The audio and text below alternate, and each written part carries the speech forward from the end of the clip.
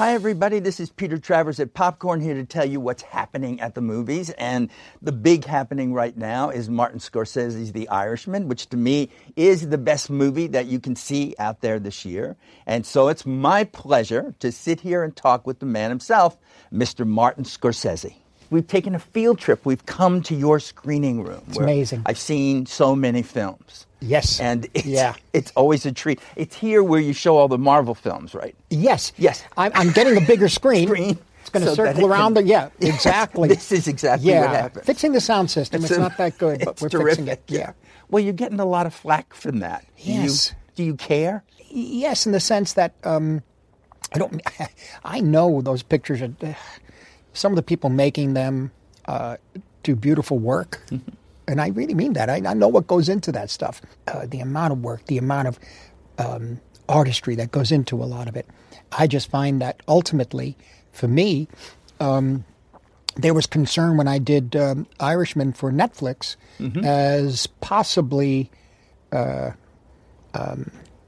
altering or affecting in a negative way the theatrical experience. There is, because Netflix only gives you a couple of weeks in the theaters. We got about 3 weeks on this one. The problem here was that I pointed out that I'd made a number of pictures that only lasted a week and a half in the theater anyway. The series of King of Comedy was considered the flop of the year in Entertainment Tonight. But now... having said that, and also having pointed out that no studio in Hollywood would make the picture, Netflix stepped up and it was a trade-off. You have it for 2, 3, 4 weeks in a theater. Stays in the theater, meantime it's streamed. So this is the way this picture had to be made.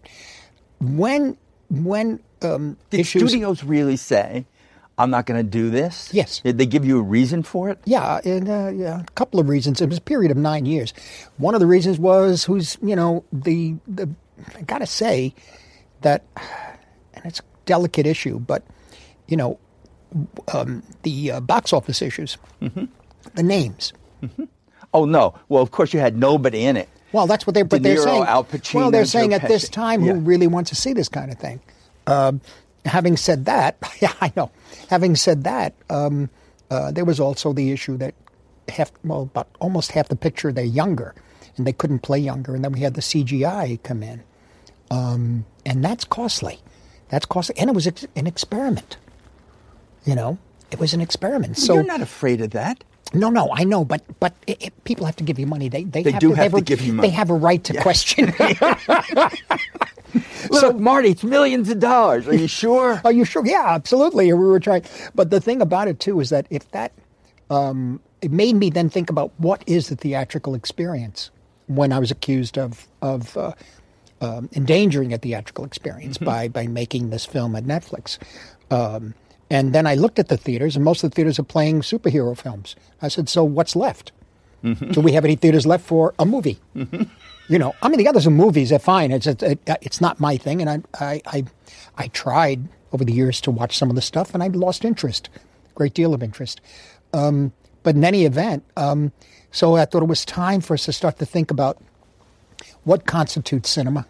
Well, now the idea, we've talked about this over the years. The idea of people watching the movie that you've made. To me, The Irishman's epic in size. Yeah. It just is. So to watch it on my phone, on my smartphone, well, that I never doesn't thought seem of. very small. No, that I never thought of. I could say I made a film. I made the past 20 some odd years. I made films both for television and in terms of the screen size and the theater. Never for a phone. I don't know how to do it. I wish I could. Well, you don't have to do anything. They take it and reduce it, so all the time you spent on set. No, I don't get it. To light it. But films will be made for phones. You see what I'm saying? Well, they're made for them, even if they're not, because that's where they can eventually wind up. Well, I would suggest if you ever want to see one of my pictures or most films, please come here. Marty will let you watch.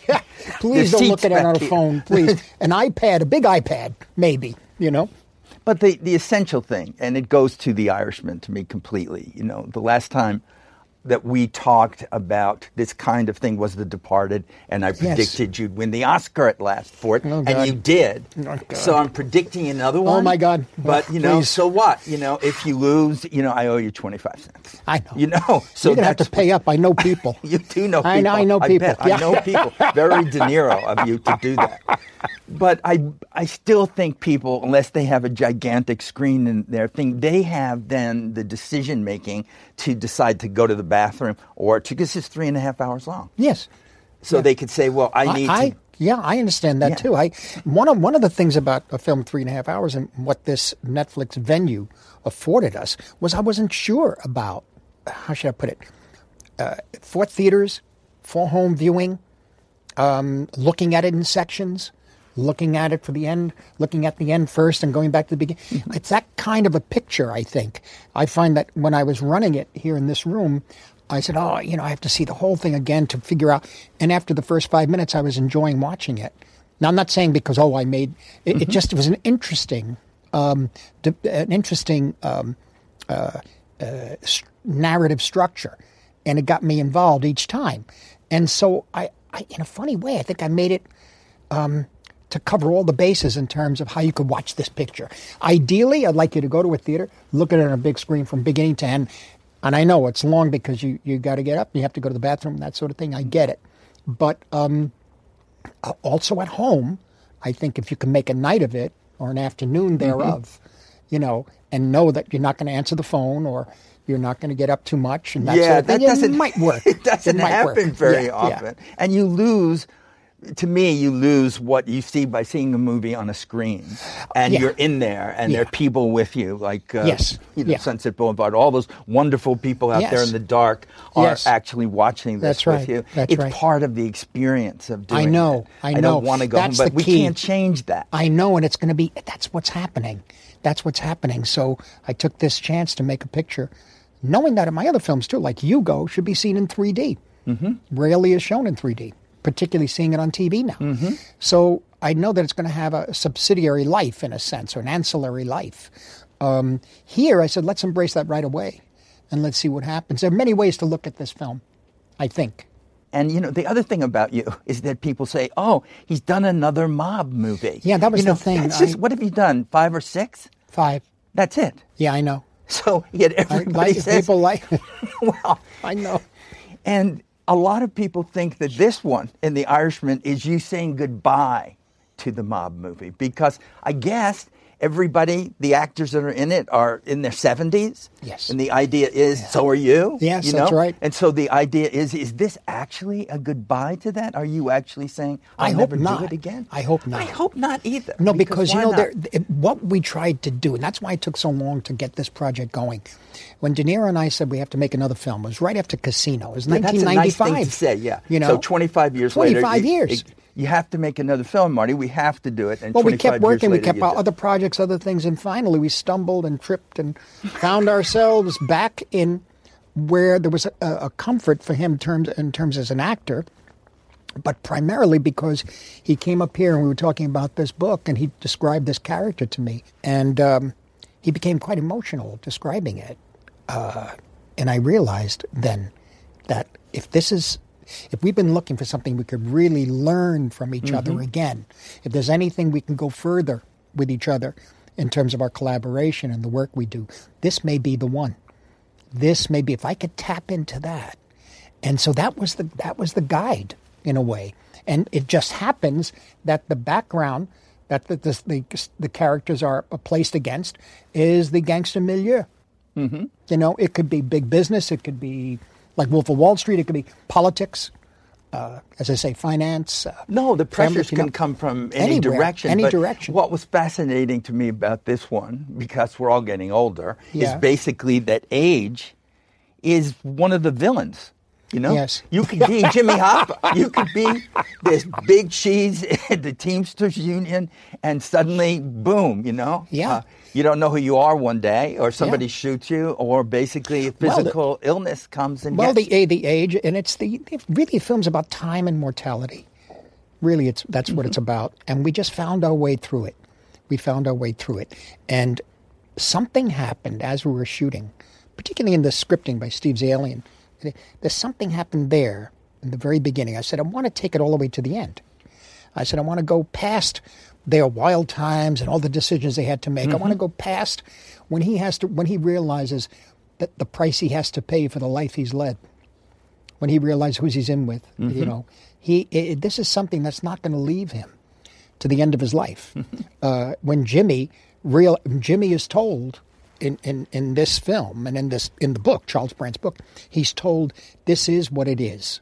Yeah, it is what it is. Watch Al's reaction. He waits, and then he says, "They wouldn't dare." Oh, they would. Oh, they would. They would. This goes to the hubris. And a man who I think, if you really see all those documentaries and read about Jimmy Hoffa and all the documentaries he did, I mean, he formed that union. He fought on the picket lines and he did all kinds of crazy stuff. He really put himself on the line. It is his union. But he was in with the wrong people. And so that's another tale. And he had his little picadillos. He didn't like people to be late. No, he didn't like people to be late. And also, don't wear shorts. Don't do any of that stuff. Don't do it. But it's fascinating to me, this reunion that you and Bob De Niro have seen each other through the years. But what I read, everybody says, well, they don't even see each other in 25 years. You know? Oh, we do. Yeah, no, we do. But what did it feel like directing him again in a movie? That's a long time. Pretty interesting, because the moment he came on set for a makeup test. He was in costume. He had the short sleeve shirt. There's something in the shoulders. I think the shoes were a little higher. And I suddenly saw Frank. Suddenly, just walked past all the cables. I said, "That's the guy. That's the guy, right there. I don't even have to take the test." And so it just felt really. I mean, we were doing a lot on set. We'd talk a little bit, but basically, he was over there reading. And I was over here working on stuff. That's it. Great. And then it just happens. And then they would say, ready to go, Bob? Yeah, I'm ready. Let's go. So you're not sitting with him discussing motivation. No, but we did a lot of that beforehand. Beforehand, but even that, I got to tell you, when he had that emotional reaction, having read the book. You knew it was there. We can't articulate it. Yeah. It just went. And with Joe, we did a lot of talking with Joe. Joe Pesci, that's another thing. He retired. What did you have to do? Make him an offer he couldn't refuse? Well, what? How did you get him? That was hard. But Bob is actually good. He stays on you and stays on you and stays on you until you can't refuse him. But we also made it possible for Joe to understand that, yes, it may be the same milieu, but it's a very different character that he plays. Oh, it is a big difference from Goodfellas, isn't it? Yeah. And also from Casino. Yeah. So he really had a good time. He's the quiet Don. He's the quiet one. And people I didn't even know about, by the way, until I read this book, Buffalino and all them. I'm a Manhattan person. Philadelphia. It's Philadelphia. So distant. Is it Philadelphia or Pittsburgh? I think it's somewhere in Pennsylvania. It starts with a P. Yeah, it does start with a P. No, it's all New York for you. It's somewhere up there. How do I know that? It's New York. What do we care? And you shot it in New York anyway. Sure. Everybody was pretending to be Pennsylvania. But the whole idea of shooting it, too, was an anonymity. Because these things take place in hallways, at a table. Somebody's apartment, a hotel room in Chicago. I mean, it's not spectacle that way. It's inner. No, there's just a lot of people and a lot of people. But Pacino is his first time. Yeah. What took so long for you and Al Pacino to get together? I got to tell you, back in 1970, I became friends with Francis Coppola, and I hadn't made Mean Streets yet, but he came to my mother and father's apartment on Elizabeth Street and was having dinner, and he was talking about Godfather and talking about the cast and how Paramount didn't want Brando and how Paramount didn't want this and that. And he then mentioned to my mother, he said, and I have this kid to play Michael. He said, but he was never in a film before, but he told my mother, he said, Katie, he said, he looks just like your son. He's really good. And his name is Al Pacino. But he never worked in a film, so Paramount doesn't want him. And so that night he took me down to the village, or across the village, I should say. And there was a play by Israel Horowitz called Rats that was being performed. And it was directed by Al Pacino. I met Al that night. And going from Godfather and Godfather 2 to working with Lumet, Sidney Pollack. He was on a level that no way I could reach that in the 80s. Because in effect, I was still making films with my friends in a way. you know. Yeah. But in the 80s, we tried to do a film on Modigliani, and we couldn't get finance, so. See, Netflix wasn't around in those days to do that, of that. I know. But how would you say that you and De Niro and Joe Pesci changed over those years? Did your working process change with those years? Not Same really. stuff. Same stuff, although I must say that Joe had there was no rehearsal, really. He didn't want to rehearse. So I had to tell him, could you at least read it? Read the scene. Yeah. Read the scene. What's it about? Yeah. They said, yeah, but that isn't right. I said, no, it's not right here yet. But if you read it, or you even just get an impression of it, we could then, but he was just getting very slowly back into it is what it was. Very, very careful. And he had to be very precise because he didn't want to repeat himself. Mm-hmm. And that was the key.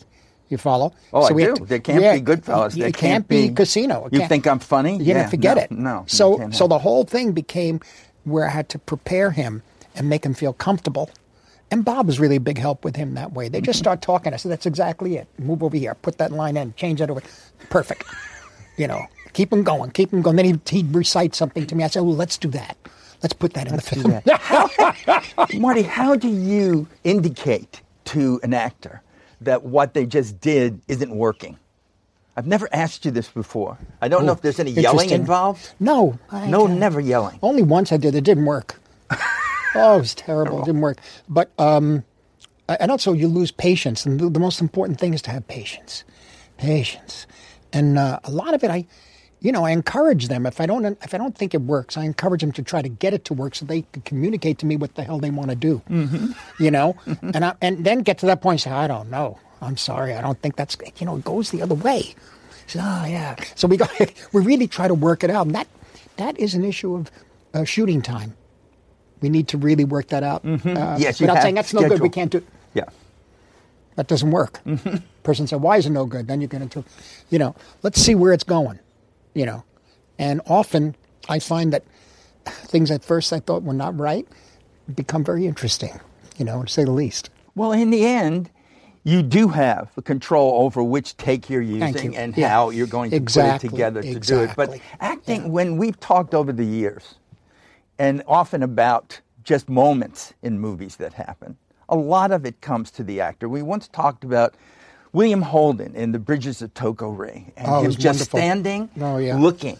There was nothing else on the bridge of the aircraft carrier, and everything that is just going on in his head. So you can make something epic, but if you don't have that soul, that's actually there. That's right. Which goes to, I think, what you were saying in your New York Times piece. You were responding to the controversy over the idea of Marvel movies, but you were also saying, not what is cinema, but what it is to you. What it is to me. Yeah. It might be cinema to the kids seeing those films. Or it might be. But I don't get it. I mean, or at least let me put it this way. I've seen one or two, that's enough. Because it's the same thing over and over. What are the essentials to you? What makes cinema? I think what makes cinema to me, I think ultimately it's something that for some reason stays with you so that a few years later you could watch it again, or 10 years later you watch it again and it's different. In other words, there's more to learn about yourself or about life. That's interesting. At first you may find that I'm affected by this film. The camera work is amazing. The actors are terrific. Great editing and that sort of thing. But after a certain amount of time, after you get enough of that, like, for example, Shoot the Piano Player, Truffaut. I thought that was the best. But after a while, I realized it's Jules and Jim. It's got more depth. You can watch it repeatedly, and you can watch it different times in your life. And the film's the same. You change. Life and Death of Colonel Blimp. Pretty much the films of Hitchcock in terms of, like, as I say, Psycho, for example. I was there the third night, midnight show at the DeMille Theater. Really? Midnight show? Yeah. It was a circus. Talk about a theme ride. A theme park. This place was wild. The place was going crazy. Over the years, I watched the film over and over, and I'm really obsessed with it. But it's not the shower scene. It's not the killing of Martin Balsam. It's the scenes with the actors and how he's framed them and how they play off each other. And it's the mood and tone of the picture, along with the music, of course. And it's the framing, the compositions, which have almost a kind of an aesthetic quality, freaky kind of quality to it. And so, in a way, I've enjoyed that picture, and I still do, because of the things that it's not famous for. You know, because you're finding something else than what it was famous for. But you told me right here in this room that you used to show a couple of movies every week that were made between maybe 1949 and 1962. That's right. That's it. But what was that period? Was that what made you excited about? I think so, and I think because, as I said, I used to have terrible asthma, so they took me to the movies, and I spent a lot of time with my parents experiencing these films. They were films usually from 1946, from Duel in the Sun to The Paradine Case to Robin Hood to Blood on the Moon, all these films. And then going into the early 50s, I think they were formative years. They were really formative years, and they created a strong impression. I think the big change was seeing, and I was 1954, I was 12, 13 years old, On the Waterfront and East of Eden. That was the big change, and it hit me at the right time of adolescence, the beginning of adolescence. And you said, I want to make this, I want to do this? I don't know. All I know is that I don't know if I could do it, but I know I was there. That was me. Those movies were me, and I lived in them, Now, On the Waterfront, yes, there are people I was growing up with. It was almost as if it was a home movie. Right. East of Eden was the emotional conflict and turmoil of the family and the sons. The two brothers, I have a brother, all this sort of thing, the conflict, the father and the brothers. That was all there. So somehow I just stalked those movies. I would go every place they played. I like that idea. Stalking. Where's East of Eden? He couldn't watch anything on his phone. He couldn't. I had to go find it. Where's East? You have to go find it. On Imagine nobody would have the patience for that. Oh, no, it was great. They can have anything they want now. Whenever they want. That's the problem. But see, I always hear your enthusiasm. Whenever I speak, you could at this point in your career say, look, I'm going to rest on my laurels. Instead, you're planning your next movie. I think Killers of the Flower Moon. Flower Moon, yes. I mean, what I'm trying to do is with the documentaries too, Rolling Thunder Review, The Conjuring. Yes. I mean, the thing is to try to find there's a kind of joy is a word. It's true. A kind of almost spiritual fulfillment, I must say, in crafting something and making something work into maybe a piece of art, whether it's good, bad, or indifferent. It's still a work of art. And that's what I do. It's what I do. And I'm curious about a lot of it. I'm curious how we're going to get there again. I have no idea. People will say, here are the best. Here's the 5 best Martin Scorsese movies that happened. Do you have your own 5 best Martin Scorsese movies? It's hard to tell. I just came from downtown. I was doing the color correction on the film I did on my mother and father. Italian American. It's going to be on Criterion disc now. And that was one I learned a great deal from. And I think a lot of it pays off in Irishman in the sense that there was a lot of style that was stripped away immediately in that film. I still had to go through the how should I say, the different landscapes of style all the way up to Wolf of Wall Street. But by the time we did Silence, and by the time we did the George Harrison film, Living in the Material World, that also taught me a lot about cutting away the extraneous in a way, and often just staying on a person.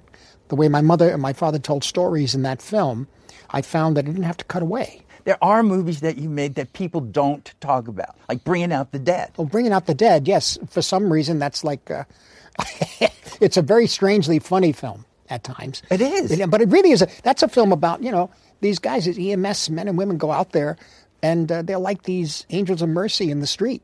They're like modern-day saints in a way. And I thought that would be a great story to tell, And it's got humor. It's a little crazy, there's no doubt. But, it's... it was a film that was completely ignored when it came out, right? 1999. But I think that kind of thing has happened, and then movies get rediscovered, which is still possible. I know, it is possible. That still is happening. Yeah. So that's why I think The Irishman can live and to do that. I hope. We really felt it on the set. We felt it when we were doing it.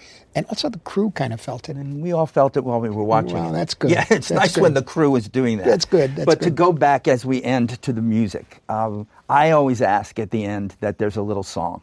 Now, the last time we were together... Last time we did... Haji Baba. Haji Baba, yes. I know, that was one of the best Wasn't that great? renditions of that song Thank ever. you. Thank you. But here...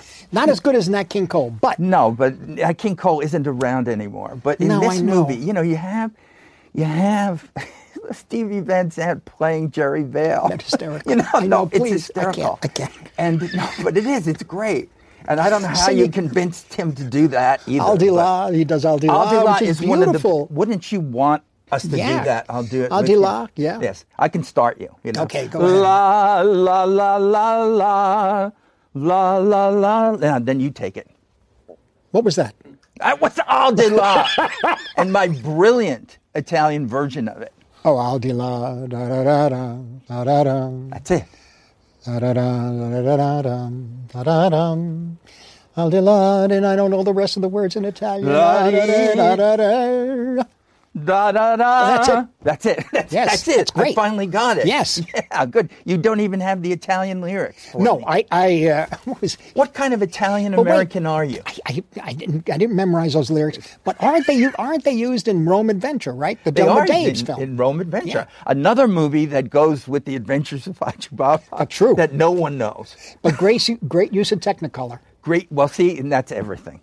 It was It's- perfect Technicolor. Marty, it's always a great pleasure to talk to you and to hear you sing. Thank you. Next time I want you to sing in Italian. And Okay, we'll do I will. something else. I should have done In the Still of the Night instead. You could do that. We could still have time. Okay. Let's do it. Come on. Da-da-dum. 1, 2, 3, 4. In the still of the night, I want you. You I went don't back remember to- the words. The lyrics are gone, Yes. but the feeling The is feeling there. is and there. That's everything in life. Yeah, exactly. That's We got right. it. We got it.